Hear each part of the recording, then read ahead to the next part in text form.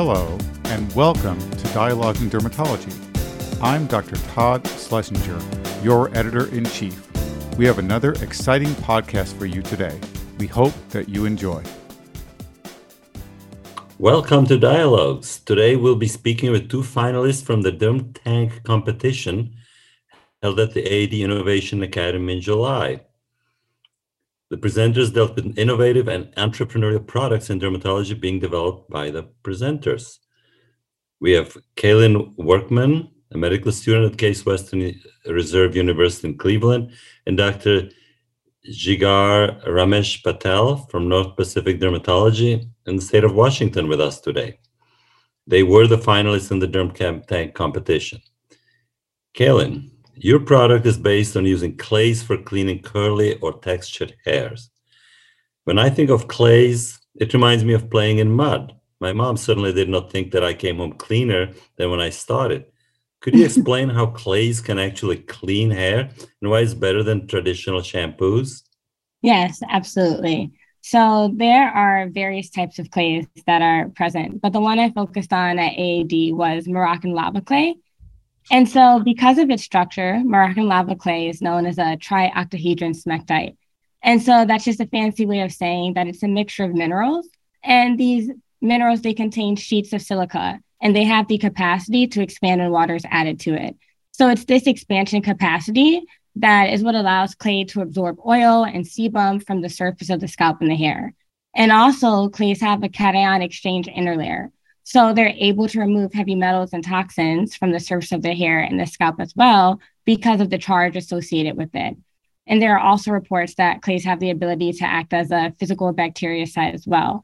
And so at FAAD, I was able to show using trichoscopy that the product cleaned by removing sebum and product and buildup from the scalp and also removing dead skin cells.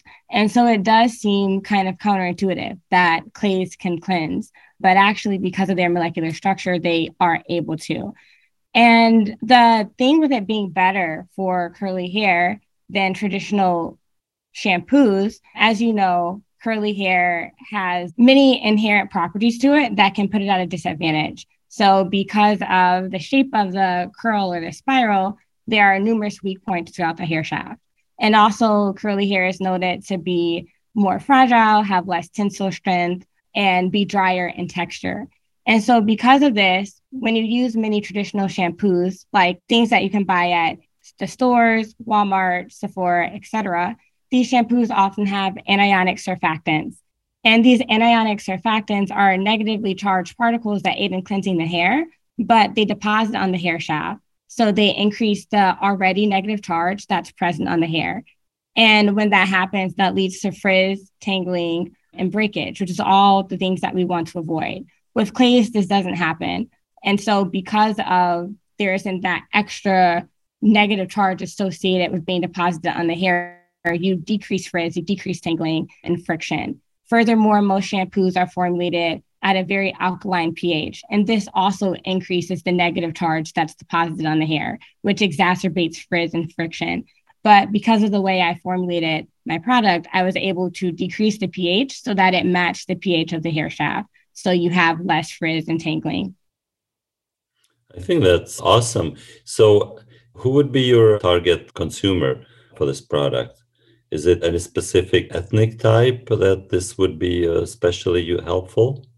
Yeah, I think that's a good question. So I will say that I made my product with women like me in mind. I'm an African-American woman, and I am aware of the different struggles and problems that you can encounter when caring for a very textured hair type like you see in African-Americans. And so I did develop the product with having African-American women in mind, because there aren't that many products on the shelf that are available for African-American women. So 65% of the US population does have textured hair that's wavy, curly, or coily, but only 20% of shelf space at major retailers is dedicated to hair of texture.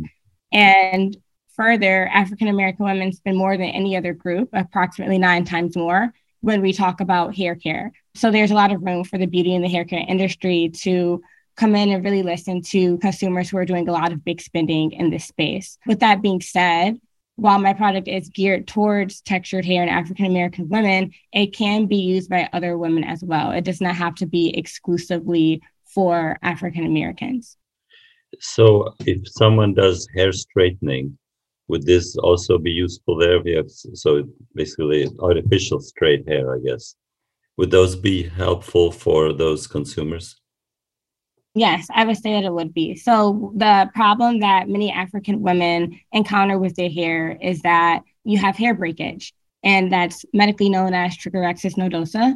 And obviously hair breakage will occur in any person who has their hair long enough because it's going to accumulate weathering and defects over time just from exposure.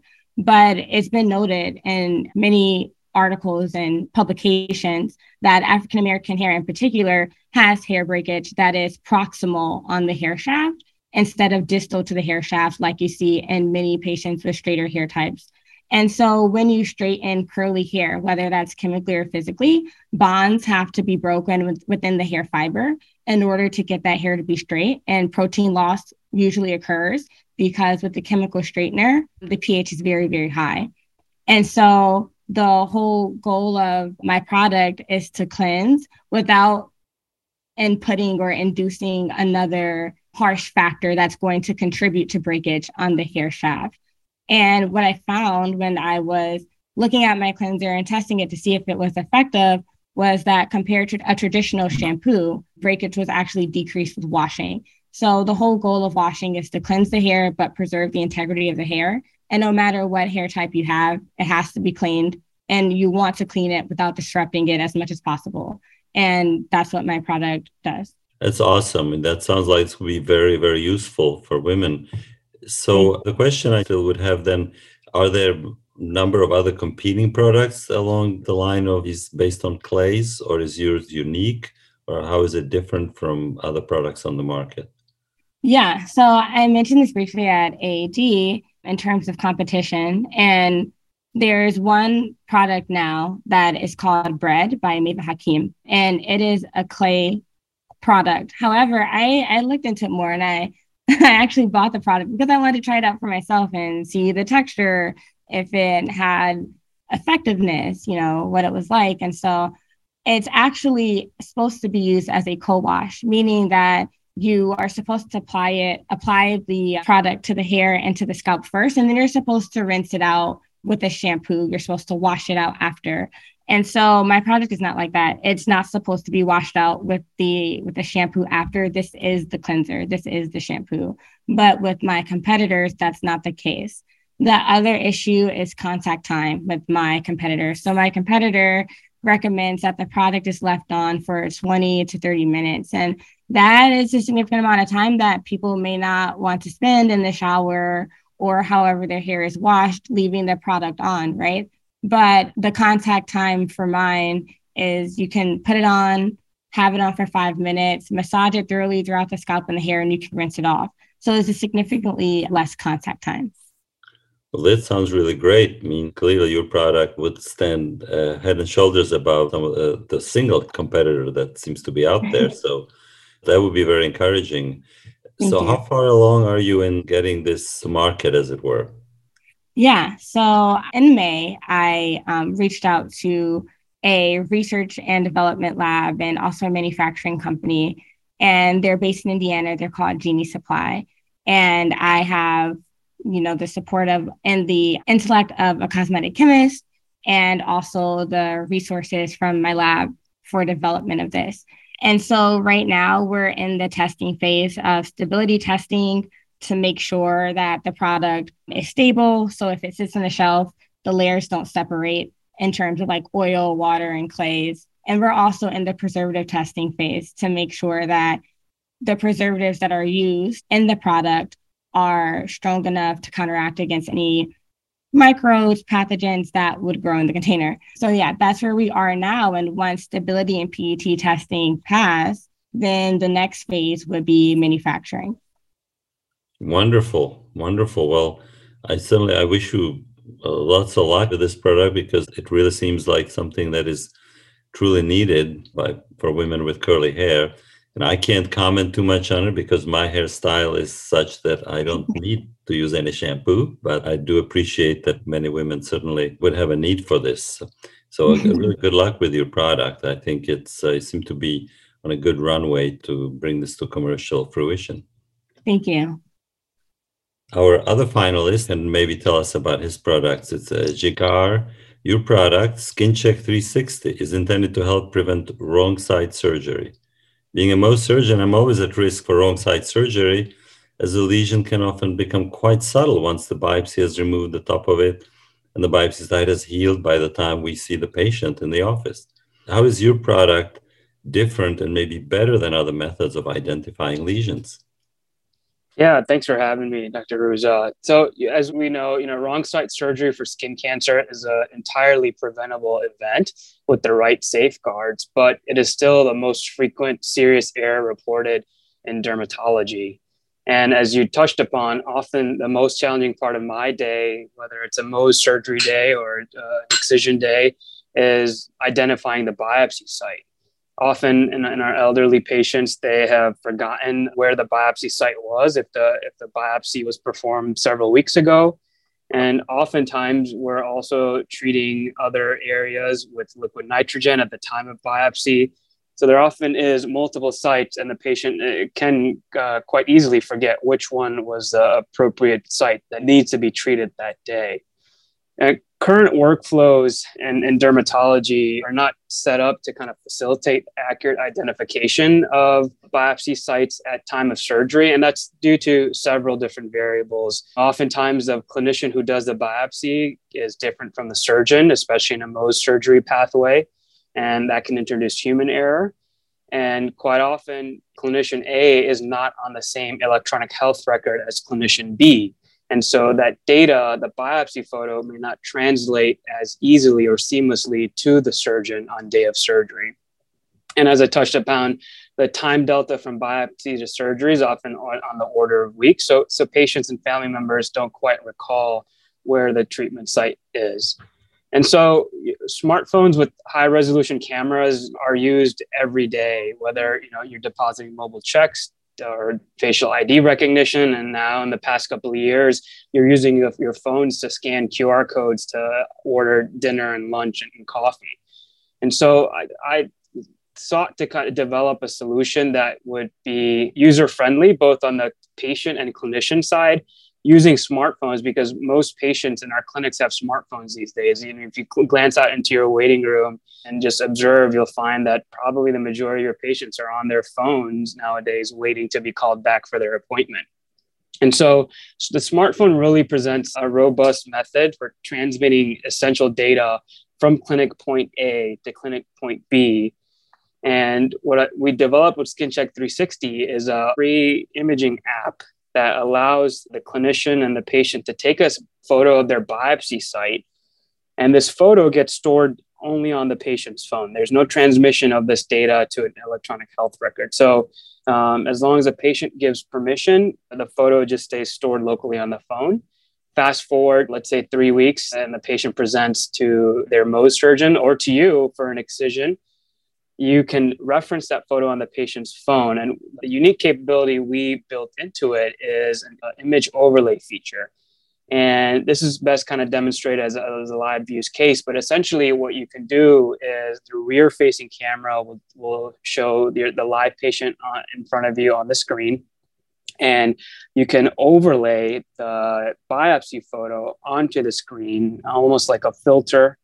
And you can manually align where you've presumed to circle the biopsy site on the patient in front of you with the biopsy photo to ensure that you are on the right spot and provide some reassurance to you and the patient and family members that you've done your due diligence and this is the biopsy site and you can proceed with surgery. Got it. So just I really understand it. So it's basically on the phone is where you take a new photo at the time of the surgery when they come in for surgery, and then you have that stored image, and so the two images got overlaid so that you can then basically on today's image you can see where the spot would be. Exactly.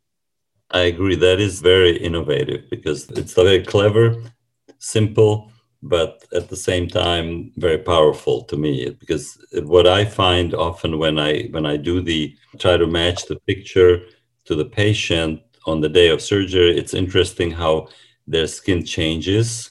And so Mm-hmm. I'm trying to look at little brown spots or little red spots from their actinic keratoses. And interestingly, they tend to change, and they're not Yeah. all useful landmarks. So by actually having it matching up to the heart anatomy of the patient. Right. Yeah, I totally agree with you. And the other issue is when photos get transmitted via fax, the image resolution deteriorates quite significantly. And so that also as a barrier to when you're trying to identify the site with the patient in front of you. In patients who have a lot of background actinic damage, as you touched upon, that also presents a challenge when trying to be precise as you can to identify where that basal cell or squamous cell biopsy was taken.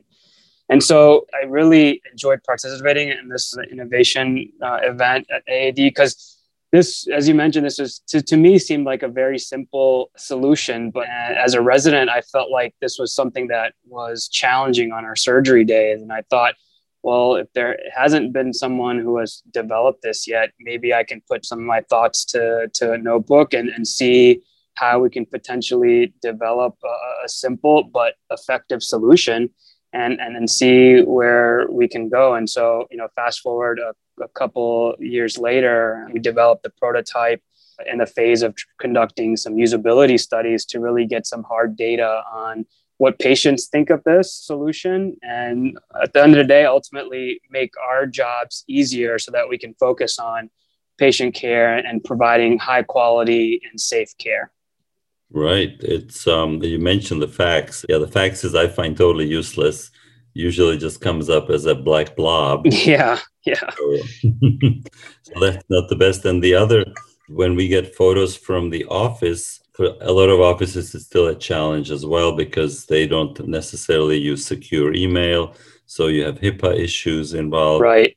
So this thing with the patient bringing it, that part of it, I understand that's not the unique part, but even that part of it is also very helpful to encourage that so that the patient has it, so there's no HIPAA issue. The one thought that I had, maybe in version 2.0, is that ultimately figure out a good way that the patient can get that image, which now is basically it's on their phone, the image and the alignment, to figure out an easy way to then airdrop it basically to the EHR. I know that's an extra step, but I think that would add so that for your documentation, that would really, help with the documentation of that material, of that information. So the patient brings the stuff and then you'll have it documented. But from a practical point of view, to me, just having that alignment for the patient, I think is great. So do you find that there is a competition for this? You mentioned that you were not aware of anyone at the time. Is there any competition for this product? Yeah. So, believe it or not, I guess you can consider our biggest competitors as electronic health records. They allow the function of taking photos, but the issue and the rate limiting step is once that photo is saved within your local network on your EHR, to be able to transmit that data to another node or another point that's outside of that network, that presents some challenges, right? And in transmitting personal data, you have to do it through secured lines. And so that's where I think we are able to overcome that obstacle.